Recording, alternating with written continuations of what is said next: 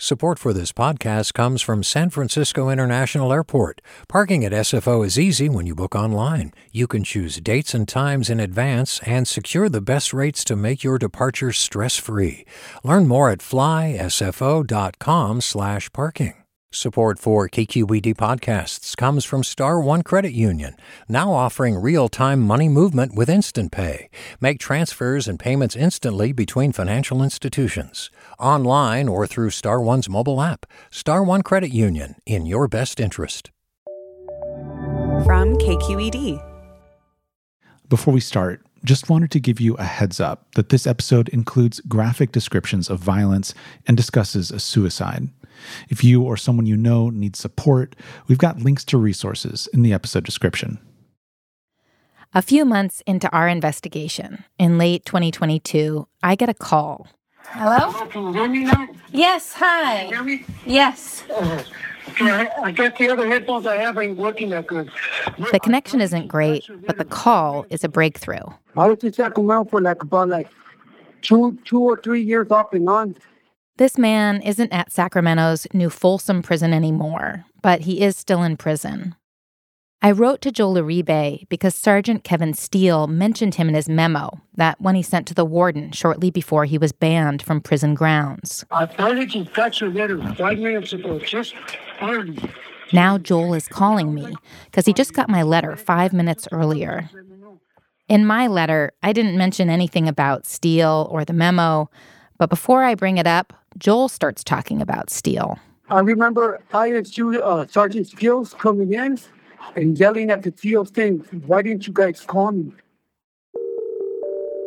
Joel is telling me about the first time he met Sergeant Steele, May 2017. Joel was in the hospital.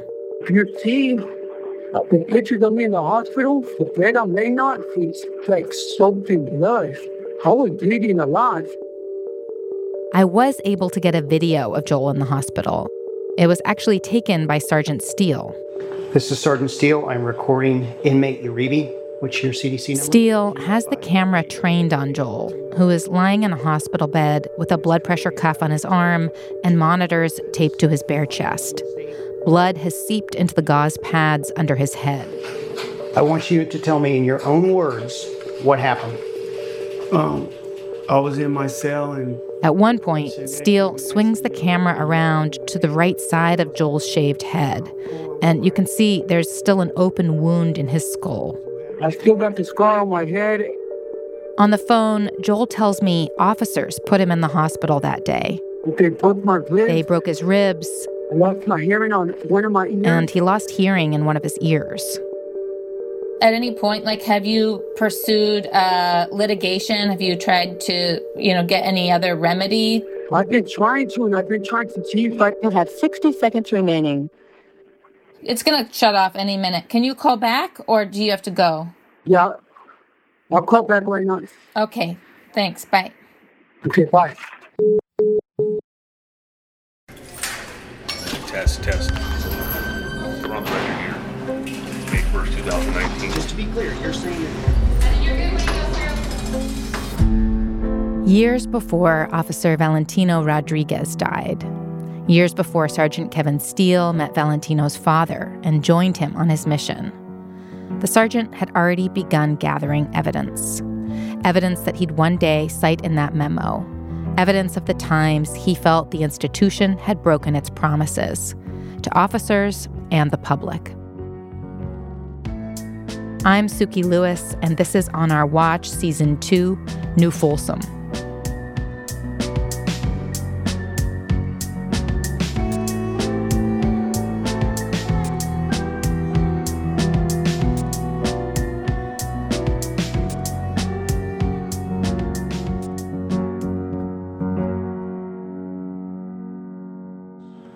It is currently about 2:46 on Wednesday morning.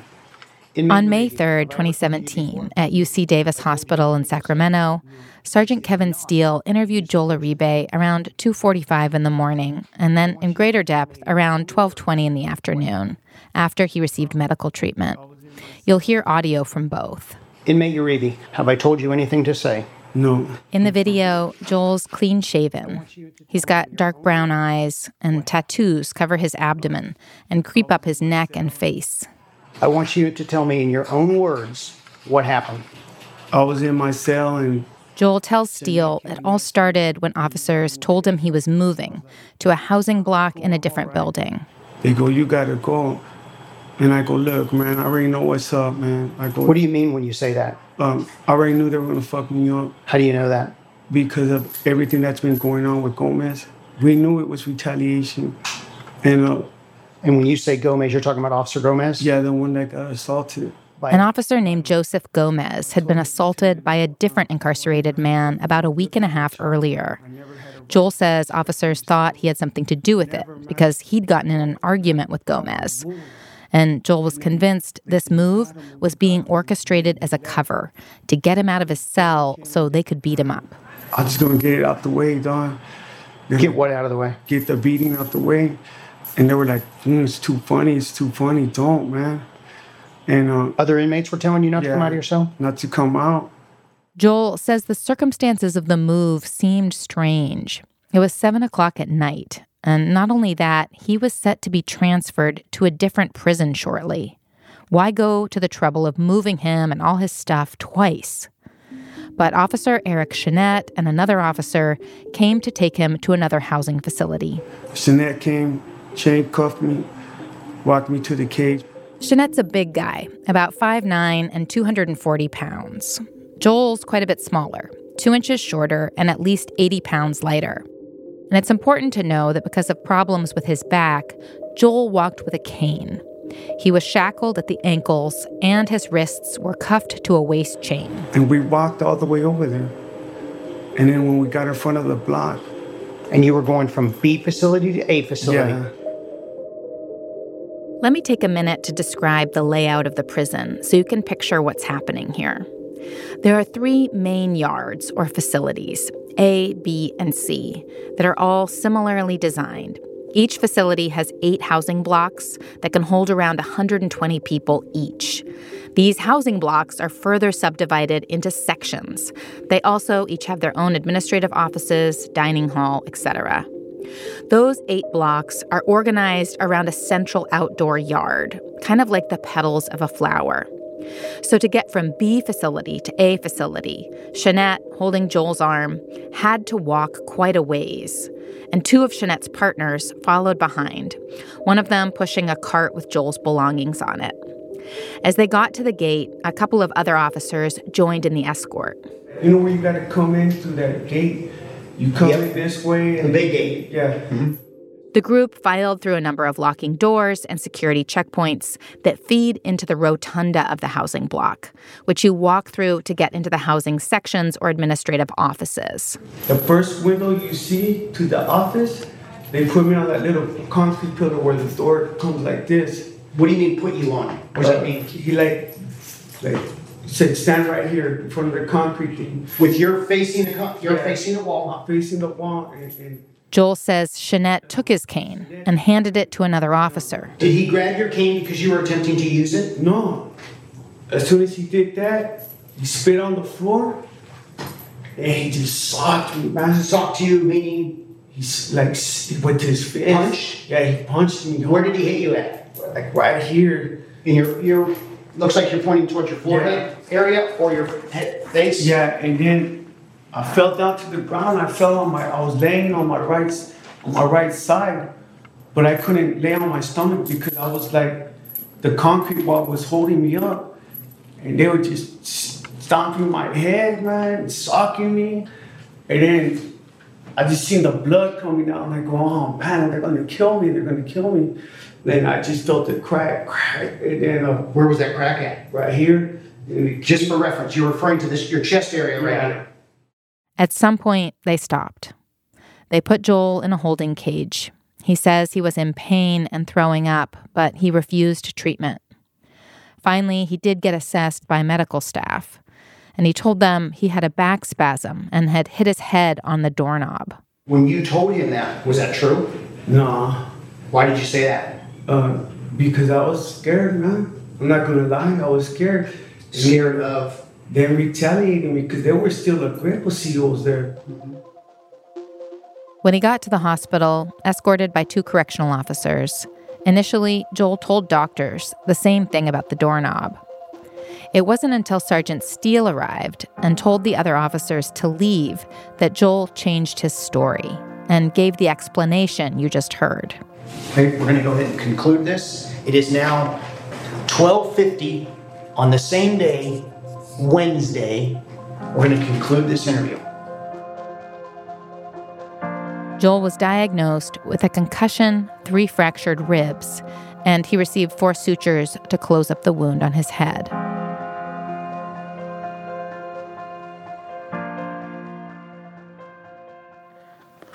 This seems to be working okay. Let's just kind of scooch together so that we both are on mic. My co-reporter Julie and I are in the studio together to go over some stuff. We've gotten hundreds of pages of documents from CDCR about Joel's case and more than a dozen audio recordings. What are you pulling up? So this is the CDCR recordings that we got that are associated with the case in which Joel Uribe ended up in the hospital and was very injured. The tape I want to play for Julie, it's a little scratchy. It's from a recording of a prison phone call Joel made to his mother, Juana Lopez, about 10 days after the incident. And they start talking about Sergeant Kevin Steele. Like I was telling you before, look, be cool with Lieutenant Steele because he's helping. No, I am. Yesterday, I apologize. It's clear from their call that Juana has also talked to Steele. And it sounds to me like she kind of went off on him. She was angry and scared for her son. Are you in a safe place? Because he promised me you weren't in a safe place. Yeah, he's got me. Joel tells her Sergeant Steele is protecting him. Lieutenant Steele goes, I don't work here to protect my own. I work here to protect everybody. If I'm following the rules and following the laws and I'm supposed to be doing this, then my partner should be doing this too. There's no code of silence here or nothing like that. The code of silence. It's a term used for an unspoken agreement between correctional officers that they won't report misconduct or turn on each other. It's officially banned, but it still happens. I was like, thank you, man. I appreciate that. You know? And he's for real, Mom. And I know that's why I apologize, but he understands from where I was coming from. Because even he knows this was bullshit. Coming across this call where Joel talks to his mom about Steele way back in 2017 felt like finding one of Steele's footprints in the snow. But that's just interesting to me because, this term, code of silence, is not a term that I have ever heard Joel use. I don't feel like that. He is, to me, it feels like he is quoting him because that's a term that Steele would use because he knows about the code of silence and everything. So I was just like, that's... And so I'm not here to just protect my him. I'm here to protect everybody. That fits with everything we know and heard about him. And it's also at this point, it feels like he still believes it, right? This is in 2017 or whatever, right. And he's saying there's no code of silence. It's, he feels like he can protect Joel and things will be figured out. You can still trust the system. While we've heard a lot about Steele from Val Sr., part of what Julie and I are trying to understand and retrace are the steps that led Steele, a sergeant who trusted and supported this institution, to become the man who sent that explosive memo, hoping to bring it down. We've gone over his memo many times, each time peeling back another layer of evidence and comparing it with the evidence we've been able to gather. I'm Sergeant Steele. This is Sergeant Steele. It is the 20th of July. It's about a little bit after 8 o'clock, approximately 10 after 8. Through these records and tapes, it is Tuesday the 16th. We catch more glimpses of Steele. This is Sergeant Steele, ISU, 19th of August on a Friday morning. And we learn that Steele was often the guy who did use of force interviews. The department has this policy that if someone in prison gets really badly hurt or alleges they were badly hurt by a guard, an officer, someone not involved in the incident, has to interview them on camera within 48 hours to document their injuries and ask them about what happened. In fact, you've already heard Steele doing one of these interviews in an earlier episode. That was Steele who initially talked to an incarcerated man that we called C, the guy in the psychiatric services unit who says officers handed him a noose. You made the allegation, while trying to hang myself, the COs came in and smashed my face into the wall. Can you tell me about that? What you mean? So Steele had this really direct interaction with incarcerated people who'd been injured, where he'd take down their allegations firsthand. Of course, this is also how he met Joel Uribe. But it wasn't Steele's job to figure out if those allegations had merit or if the use of force was justified. After Steele interviewed someone like Joel in the hospital, the officer's reports and any photos or evidence would get kicked to higher-ups to decide whether it needed further investigation. If they thought it did, they'd call in investigators from outside New Folsom to do the follow-up. Special agents from the Office of Internal Affairs would be tasked with investigating if officers broke policy, which could mean discipline, or broke the law, which could mean criminal charges.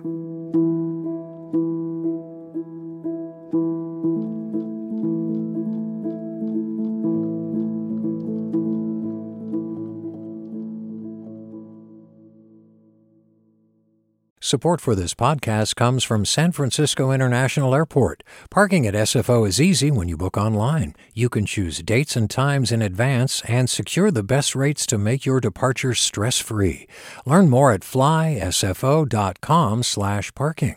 Support for KQED podcasts comes from Star One Credit Union, now offering real-time money movement with Instant Pay.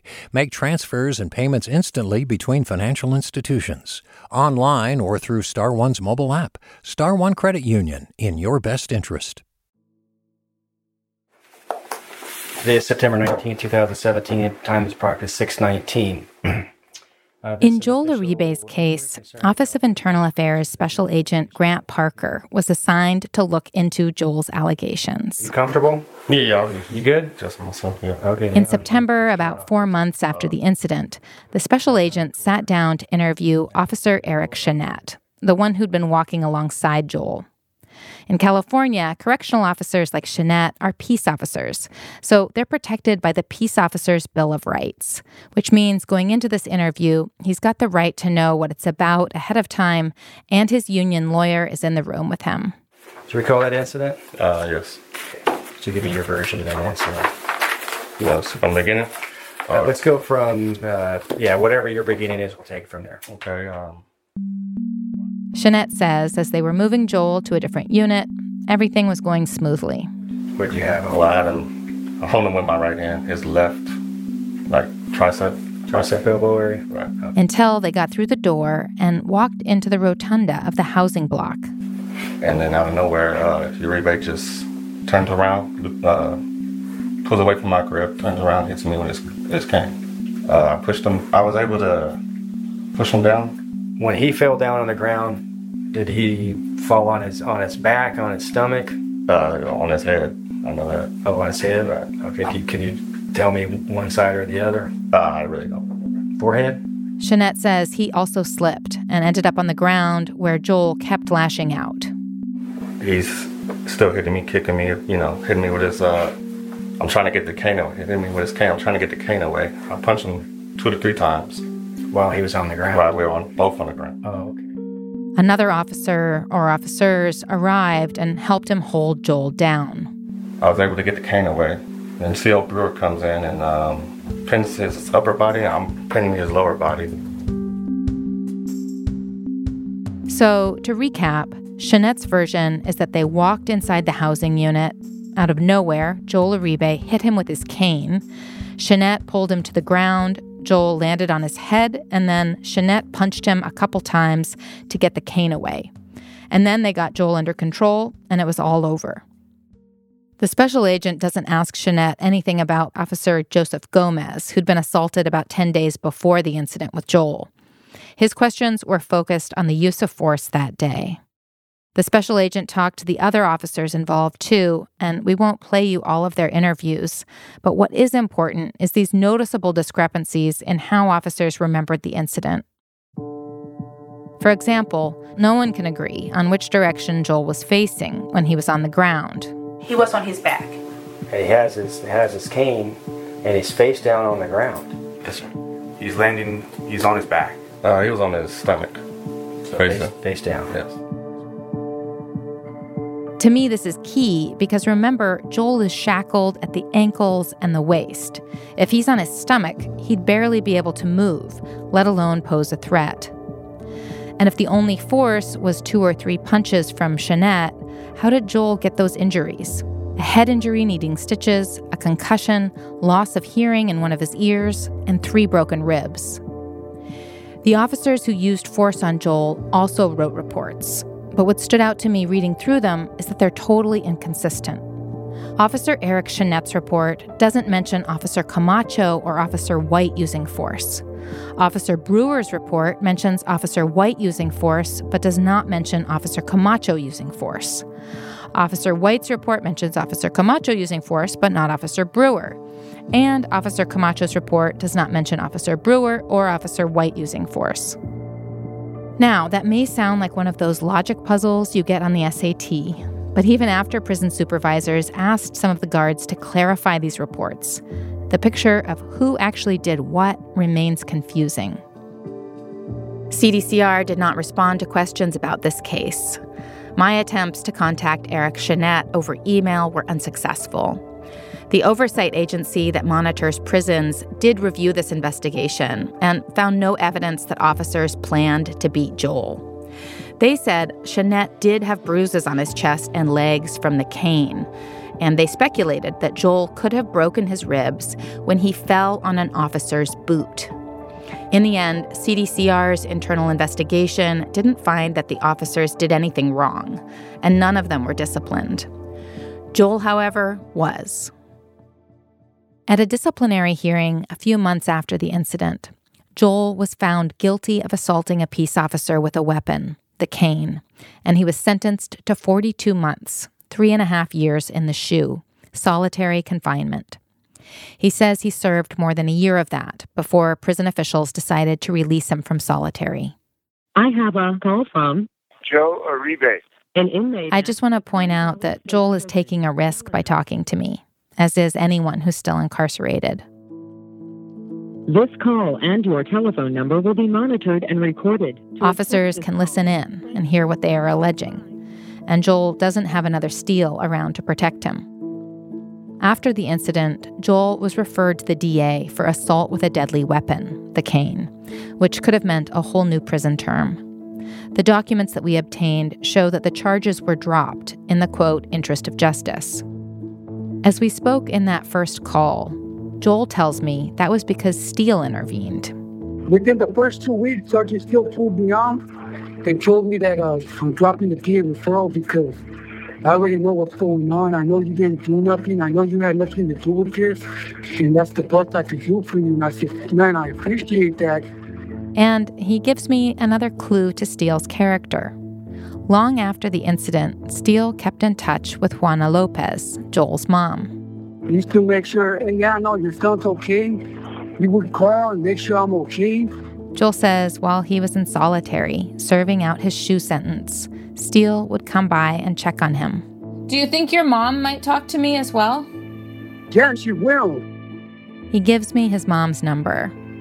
And I want to call her to hear more about Joel, but also more about Steele, because this feels so unusual. A correctional officer keeping in touch with the family of someone in their custody. Yeah, she'll talk to you, like, for sure. And she knows a lot, too, what happened. Okay, that's great. Thank you so much. Thank you. Bye.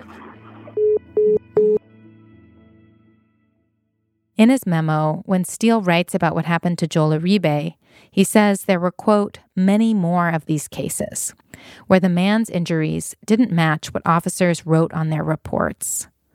While we don't know what incidents Steele was thinking of when he says there were many more cases like Joel's, we have been doing our own investigation. So here's our current list of cases updated. So. We've been fighting to get records on all serious use of force cases from the Department of Corrections. In 2022, we sued, well, KQED's lawyers did, because CDCR was giving us these records so incredibly slowly. The agency still hasn't given us all the records we asked for. But with those we have been able to get, we've been building a database of incidents and the names of involved officers. And this one involves, look, who does it involve? Eric Chanette Leach, who was also involved in the Uribe incident. And that's also interesting when you just look at like the kind of order of events. It's again during an escort, and he doesn't want to go wherever they're going, placing him in a new cell. The rules around officer use of force are pretty clear. It's got to be proportional, so deadly force can only be used to overcome a deadly threat. Batons, pepper spray, even fists can be used to overcome resistance or to stop a threat. But once the resistance stops or the threat is gone, the officers also have to stop. They're not allowed to use force in retaliation or as a punishment. We've been able to get records of all the serious incidents that happened at New Folsom between 2014 and 2021. In all, according to CDCR, there were 27 of these incidents in which officers severely injured someone or used deadly force. Some of these appear totally lawful. Officers shooting to save someone's life who's being stabbed or using pepper spray grenades to stop an attack. But in about half of these incidents where the person ended up seriously injured, the circumstances followed a pattern. The reports note that the incarcerated person was resisting in some way. And despite the fact that in most of these cases, the incarcerated person was already in restraints, either handcuffed behind their back or handcuffed and shackled at the ankles, in many cases, officers used force so severe that the person ended up with really bad injuries, ranging from head lacerations to broken noses and ribs. One man's femur was even broken. But in many of these cases, in the reports filed by officers, it's often unclear how the events they describe resulted in such severe injuries. For example, in one report, the officer wrote he used, quote, the minimal amount of physical force needed to place the incarcerated person on the ground. But the man ended up in the intensive care unit with broken ribs and extensive internal bleeding. Sometimes the officer's explanations were contradicted by other witnesses or evidence. And these are just the cases that we actually got reports for. Incarcerated people have told us about incidents that don't appear in the records at all. A lawsuit filed by one of these men who was incarcerated at New Folsom in 2016 alleges that his back was broken by officers and that officers poured urine and feces in his mouth. Medical records show that his back was fractured at some point, and he required extensive surgery a year later. But CDCR refused to release documents related to the incident, saying it didn't qualify as a use of force that resulted in great bodily injury. In court filings, CDCR has denied the man's claims.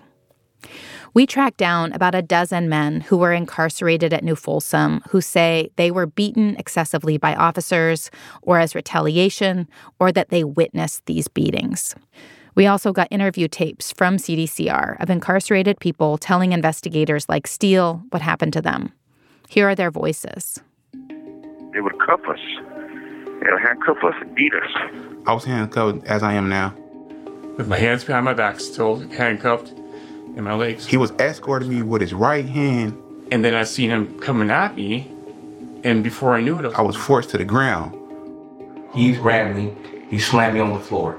Dropping their knees down on my back and my spine. He kicked me in the face 2 times. Punches coming to the back of my head. Grabbing my hair, knocked out my teeth. I was pulled to the left and I was hit. I knocked out, but you still feel the blows. And then they threw me in the cage. And that's how they broke my back. Thought I was gonna die. I felt like I was dying, man. I was like, you know what, I'm not gonna say nothing. If I did, they're gonna beat me again. I might die this time. We have also spoken to 4 current and former correctional officers who said when they worked at the prison, it was well known that some officers would beat up incarcerated people. They all said they witnessed at least one of these beatings firsthand, but did not report misconduct because they were afraid of retaliation.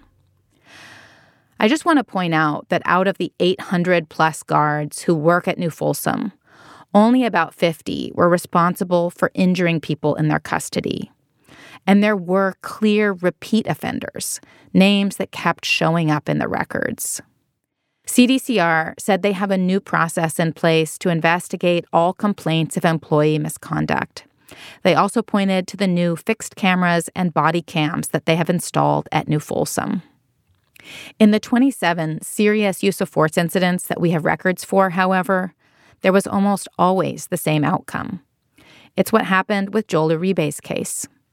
There was no discipline for the officers, and more often than not, the incarcerated person was punished. But there is one case that turned out differently from all the rest. It started, as so many of them did, with Sergeant Steele on camera in the hospital. Sergeant Steele, ISU. The date is the 16th of September.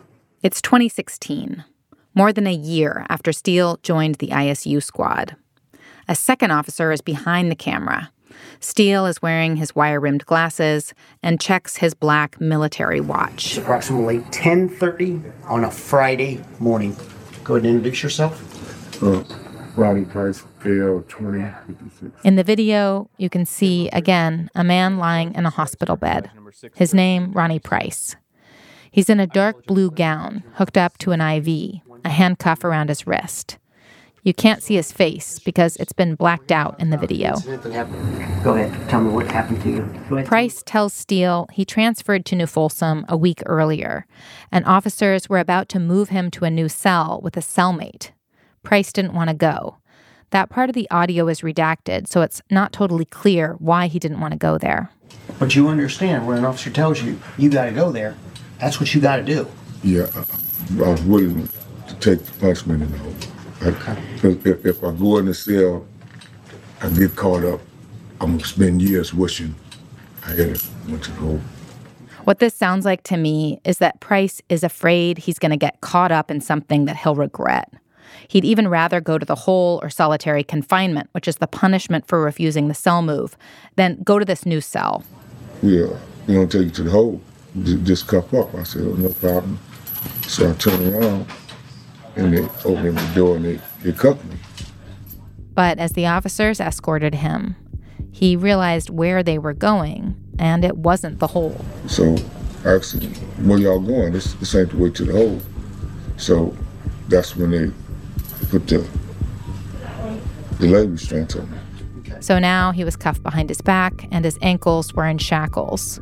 I told him I'm not going in that cell with the guy. And said, as they tried to physically move him along. You were pushing back? Yeah. You were resisting? Yeah. Okay. Yeah.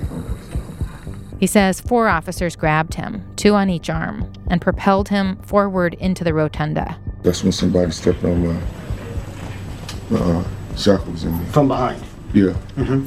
And he pushed me.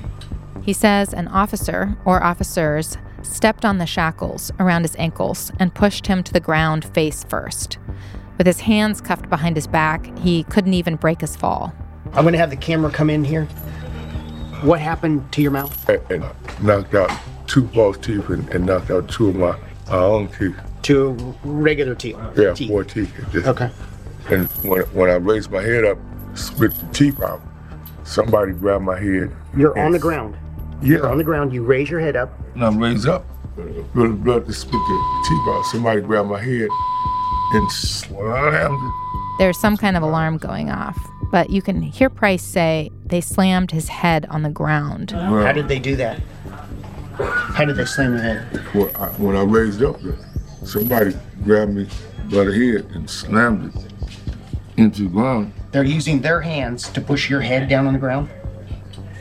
Is that what they use, their hands? Yeah. Okay. Steele asks a few more questions. Price confirms they took him to see medical and then by ambulance to the hospital. Do you have any questions? We're going to go ahead and conclude this interview. Steele checks his watch again. It's now about 10:48 on the 16th of September. Again, it is Friday. This concludes this interview. The very next day, according to internal reports, Price went into a medical emergency around 4:30 in the afternoon, and his heart stopped beating. Records show Steele attended his autopsy. The coroner ruled Price's death a homicide, but that just means death at the hands of another. It doesn't assign criminal liability or if the use of force was justified. Just like in Joel Uribe's case, special agents from the Office of Internal Affairs were called in to find out if officers violated policy or broke the law. Okay, we're on the record. The date is December 5th, 2017, times approximately 14:06 hours. Already, this is unusual. As you can hear in this interview, it's taking place in December 2017. That's more than a year after the incident happened. Most of these investigations are wrapped up much sooner. I'm Special Agent Justin Bolton. I'm in charge of this interview, and I'm going to be assisted by Special Agent Lilia Duarte. Also present is... In the hot seat today is an officer named Arturo Pacheco, one of the officers who escorted Ronnie Price to his new cell. As Bolden goes over Pacheco's rights at the beginning of the interview, there's another step he goes through that's less common. Okay, so... Officer Pacheco, you're being interviewed regarding an incident where there are criminal proceedings pending or potential. You have the right to remain silent. Anything you say can and will be used against you in court. The investigation into Price's death is criminal as well as administrative, so Pacheco has a right not to incriminate himself. Having been informed of your rights and having your rights in mind, are you willing to talk to us? I wish to invoke. Pacheco's voice is kind of faint there, but he says he wants to invoke his right to remain silent. This doesn't mean the interview is over, though. Bolden goes on to issue what's called a Liebarger warning. This is an administrative inquiry, and as such, you do not have the right to refuse to answer. What this means is that if Pacheco wants to keep his job, he has to answer their questions. But because it's a compelled interview, nothing he says in the interview can be used in a criminal case against him. It can only be used for internal disciplinary purposes. Do you understand? Yes. Okay, now we're going to do this. During the interview, Pacheco's story about what happened during the escort is different from Ronnie Price's. He says as they entered the rotunda of the unit, I just walked in and we took an approximate 5 steps in. By the time we got to the rotunda, that's when inmate Price stopped. And this is towards the office? Towards the office. Okay. Right where the lockers are at. And there's lockers on what side of the... Left side. On the left side? Okay. So are you standing next to the lockers when inmate Price stops? It was a tight fit. So once you walk in, my partner, I believe, was right behind me. Okay. And he stopped. And that's when he resisted. And he broke free of my grasp, lunging forward. All I did was just immediately use force. Because at that time, I could use my body weight right there and then. So I brought him down. And I didn't think nothing of it. So brought him down. And I've listened to a lot of recordings of internal affairs interviews. A lot of times, they sound almost collaborative. Like the investigators are trying to help the officers tell their story. But this time, the Internal Affairs Special Agent takes a very different tone. He interrupts Pacheco. So I used immediate force to overcome Price's resistance. Okay, so start right there. What is immediate force? Immediate force is... And you're referring to your white? I'm referring to my card. Yes. The use of force to respond without delay to a situation or circumstance that constitute an imminent threat. He lets Pacheco refer to his report, but he also really presses him. Okay, and in this rotunda, who was in there? That I know of, just me and my partner and the inmate and Officer Bigney upstairs, but... You said that you know of. Would there be anybody that you didn't not know of? No, that's it. Pacheco's report mirrors what he says here, that he was the only officer to use force. But this question of who was there isn't just the special agent fishing. He's setting a trap. Over and over, the special agent circles back to this question of who else was there. And Pacheco keeps dodging and denying. Then Bolden springs the trap. So what happened is that I talked to Officer Luna, and Luna said he said he was there. He reveals he knows there was another officer there who also came down on Price, who is totally missing from the incident reports. You look kind of surprised, but that's a fact. Officer Luna was there. Okay. Okay. That's what he said. I'm not telling you what I did. I know, but I'm telling you that Officer Luna was there too. You're saying that nobody else was there. So no, he said he didn't know. Okay, so I'm going to object to your representation. You can object. That's fine. That's Pacheco's lawyer jumping in. So during the escort, Officer Luna, do you recall now him being there? No, I was focused on the inmate. Well, he walked with you, but I wasn't focused on what's behind me though. I'm not saying you weren't focused or anything. Can we take a break, please? Yeah, you can take a break. The time is 15:03 hours. Taking a break. They come back from the break, and still Pacheco tries to say, well, he didn't see the other officer or he doesn't remember. And a little later, Bolden's internal affairs colleague, who's been quiet for most of the interview, steps in. I could tell the pressure's on you. All you really have left to do right now is just to tell the truth, because it gets worse. It does get worse with the information that we're going to share with you. Finally, an hour and 30 minutes into the interview, this happens. So during the break, did you have a chance to kind of think things over? Yes. Okay. So what changed? Luna was there. Pacheco admits the truth. Officer Luna was also there. Why don't you straight up and say he was there? Just a dirtbag, I guess. Who? Me. I don't think you're a dirtbag. I think you probably made a wrong decision, okay?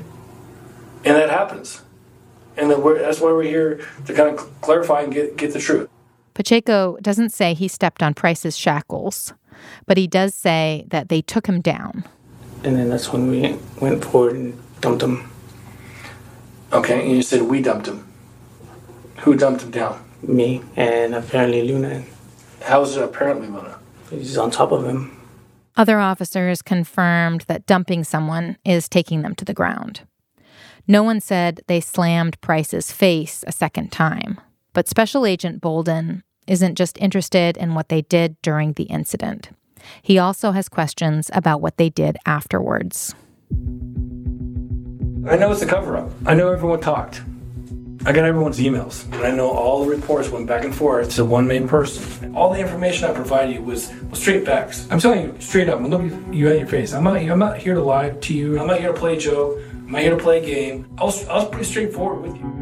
Bolden reveals, over their year-long investigation, they'd gotten search warrants of officers' phones and searched their departmental emails and found that after the incident, officers coordinated a cover-up. Investigators found multiple versions of the officers' reports. The sergeant on duty actually changed their reports and removed details about Price saying he didn't want to make the cell move. Did you ask her why it wasn't needed about the information? No, I didn't. That she revised and took off. I didn't question it. She's a supervisor. Okay. So I just signed it and I was happy with it. And finally, the investigator confronts Pacheco with text messages that he sent. They say, quote, "It's all about how you write your report, and your partners have your back."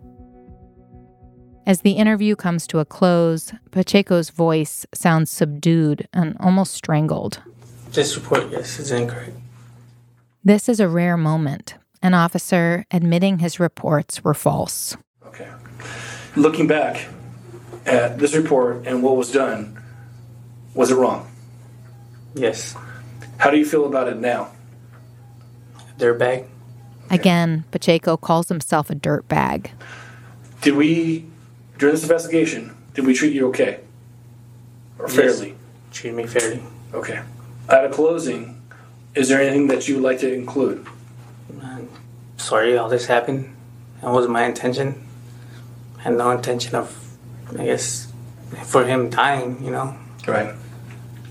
Never planned for that, you know. So I'm just sorry, and sorry to everybody. Pacheco and his partner, along with 3 other officers, and the sergeant who changed the reports, were all fired for violating policy, including using excessive force or lying about the incident. Pacheco and his sergeant were also referred to the district attorney for potential criminal charges. She couldn't use the interviews you just heard, but the other stuff, text messages and altered reports, was fair game. However, she declined to prosecute, saying there wasn't enough evidence to secure a homicide conviction. But it turned out another agency did think there might be evidence of a crime: the FBI.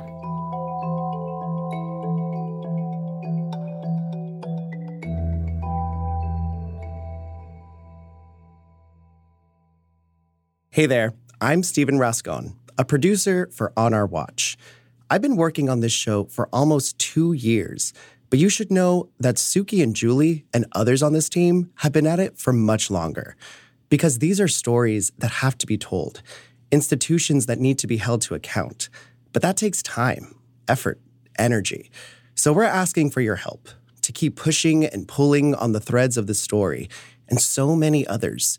If you value this work, if you value what we've uncovered with On Our Watch New Folsom, please consider donating to KQED at donate.kqed.org. That's donate.kqed.org. Support for this podcast comes from San Francisco International Airport. Parking at SFO is easy when you book online. You can choose dates and times in advance and secure the best rates to make your departure stress-free. Learn more at flysfo.com/parking.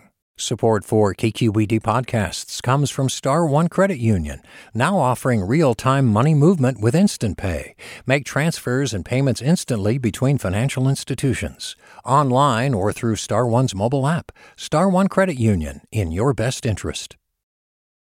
The FBI investigation into Arturo Pacheco and the other officers involved in the death of Ronnie Price took years.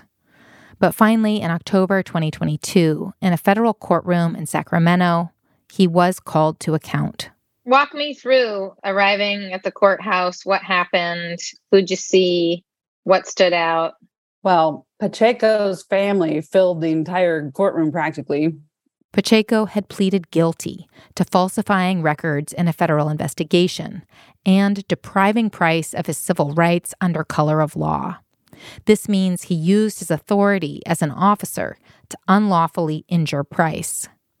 My co-reporter Julie and producer Stephen Rascon attended this hearing where Pacheco would find out his sentence. He looked very crisp, clean. He was wearing this crisp blue linen shirt and dark slacks. Ronnie Price's family was there too. The nephew of Ronnie Price, he wanted to speak. He wanted to read his victim's statement. The judge was like, well, I have it in writing. I don't need you to present it. And he's like, well, I want to.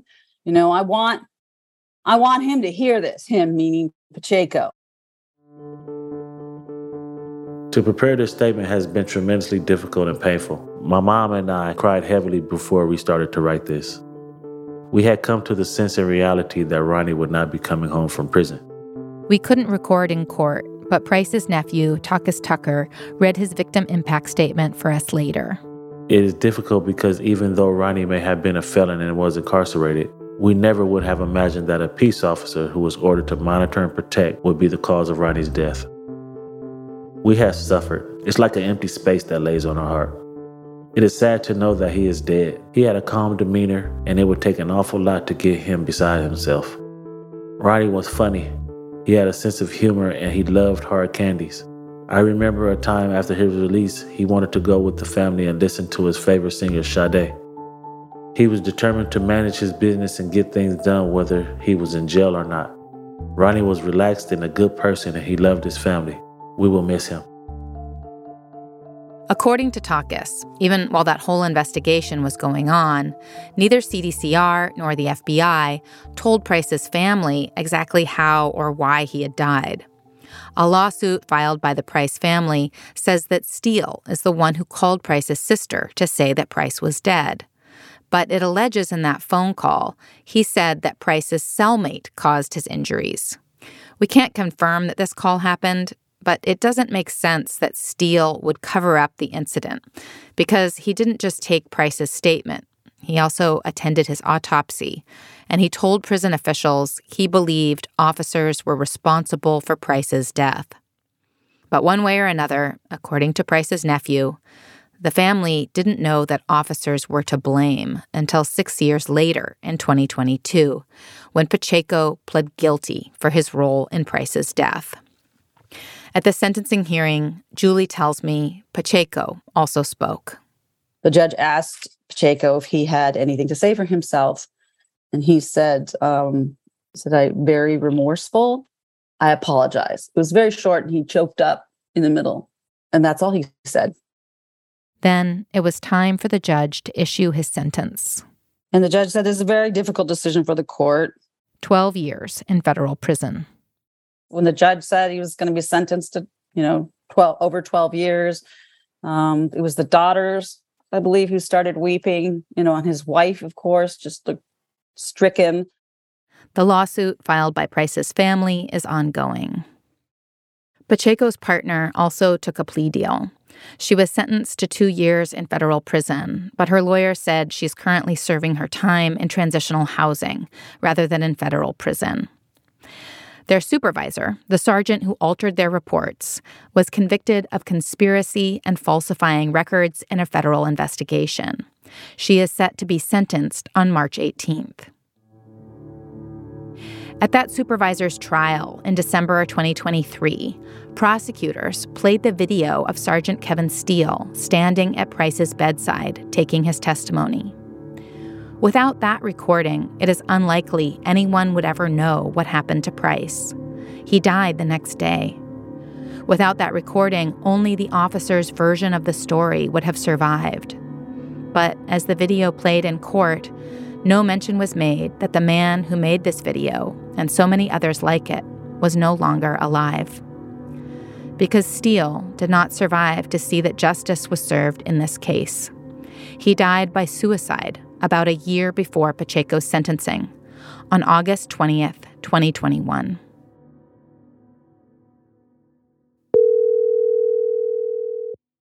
A couple days after Joel Uribe gave me his mom's phone number, I called her back.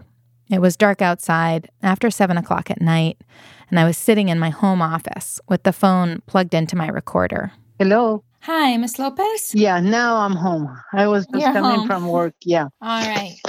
The fact that Sergeant Kevin Steele had spoken to her and stayed in touch with her seemed like another important clue about who Steele had been.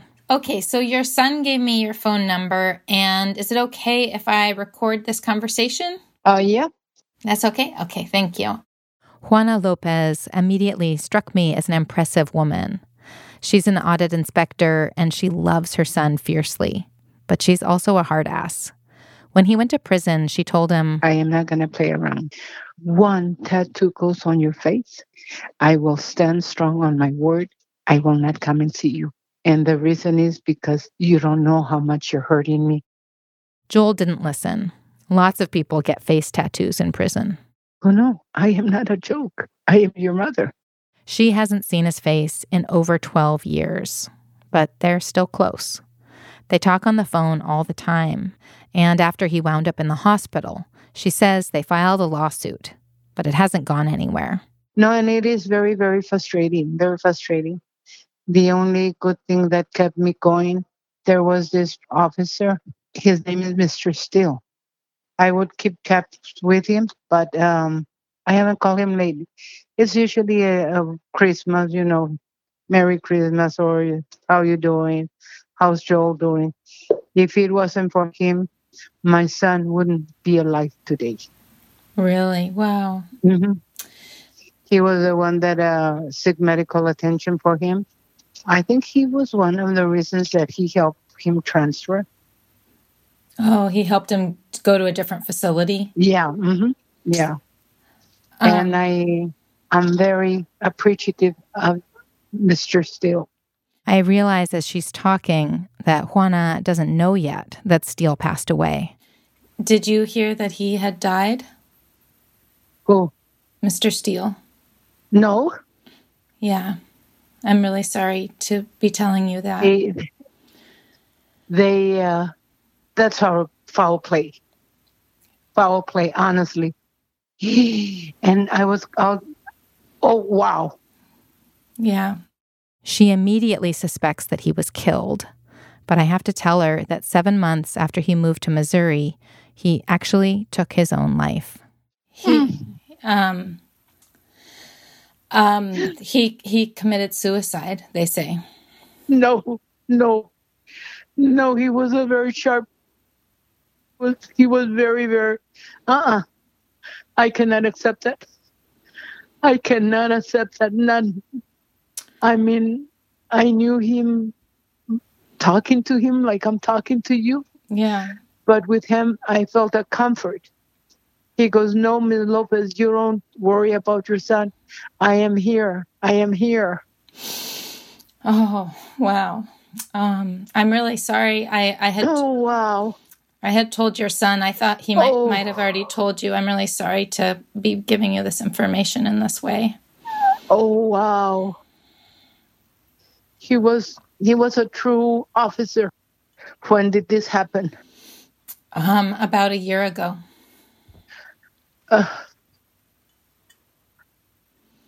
Oh, wow.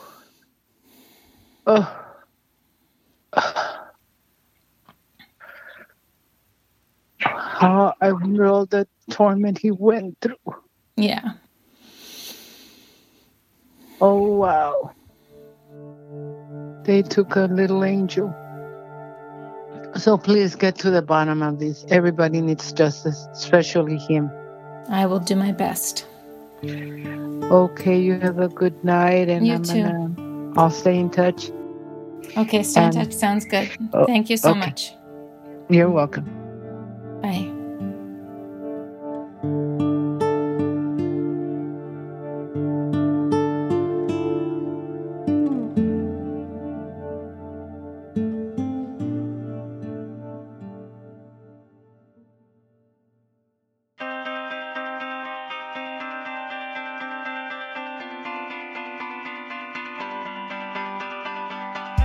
Coming up next time, Val Sr. tells us about the project Steele was working on when he died. How to Kill a Cop. That's the name of his book? The title is How to Kill a Cop. I'm assuming it would be like, this is how you demoralize a cop. This is how you undermine. This is the pattern. And finally, we learn what was in the black drug bindle that Mimi found in their home when they were ripping out the carpets after Valentino died. Did you share the email?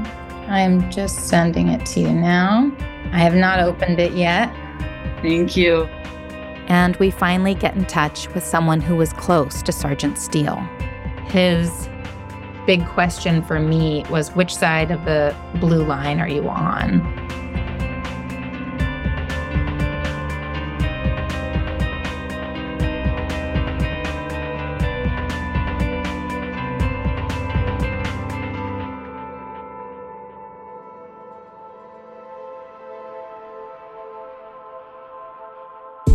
You're listening to On Our Watch Season 2, New Folsom from KQED. If you have any tips or feedback about the series, you can email us at onourwatch@kqed.org. You can also leave us a review in Apple Podcasts. The series is reported by me, Suki Lewis, and Julie Small. It's edited by Victoria Mauleon. It's produced and scored by Stephen Rascon and Chris Agusa. Sound design and mixing by Tarek Fuda. Jen Chien is KQED's Director of Podcasts and executive produced the series. Meticulous fact-checking by Mark Betancourt. Additional research by Laura Fitzgerald and Kathleen Quinn, students in the Investigative Reporting Program at UC Berkeley's Graduate School of Journalism. Special thanks to Rasan Thomas of Ear Hustle, Sandhya Dirks of NPR, KQED health correspondent April Dembosky, and to our in-house counsel, Rebecca Hopkins. Original music by Ramtin Arablouei, including our theme song. Additional music from APM Music and Audio Network. We got tremendous support from David Barstow, chair of the Investigative Reporting Program at UC Berkeley's Graduate School of Journalism, and graduate students Elizabeth Santos, Kayla Mihalovich, Julieta Bisharian, William Jenkins, Arman Olia, Vera Watt, and Junyao Yang. Thanks also to UC Berkeley's Jeremy Rue, Amanda Glazer, and Olivia Chu for their data analysis. The internal records highlighted in this podcast were obtained as part of the California Reporting Project. Funding for On Our Watch is provided in part by Arnold Ventures and the California Endowment. Thank you to our managing editor of News and Enterprise, Otis R. Taylor Jr., Ethan Toven Lindsay, our vice president of news, and KQED Chief Content Officer Holly Kernan. Thanks for listening. Hey, I'm Chris Agusa, producer for On Our Watch. And I'm Stephen Rascone, also a producer for On Our Watch. And we wanted to let you know about another podcast we think you should check out, Ear Hustle. Stephen, are you a listener? I am, actually. I've been listening to Ear Hustle for a while now, and honestly, it's got some real intense stories. What really drew me in was that the stories that are being told are by the people who are incarcerated in those prisons. Chris, what do you think about the show Ear Hustle? It really opened my eyes when I started listening to what life is really like on the inside. It's so different from other representations of prison life that you see in media. Yeah, and they've been going at it for 13 seasons. Some of the best reporting and storytelling and podcasting today, in my opinion. Yes, and season 13 is out now. Find it wherever you get your podcasts.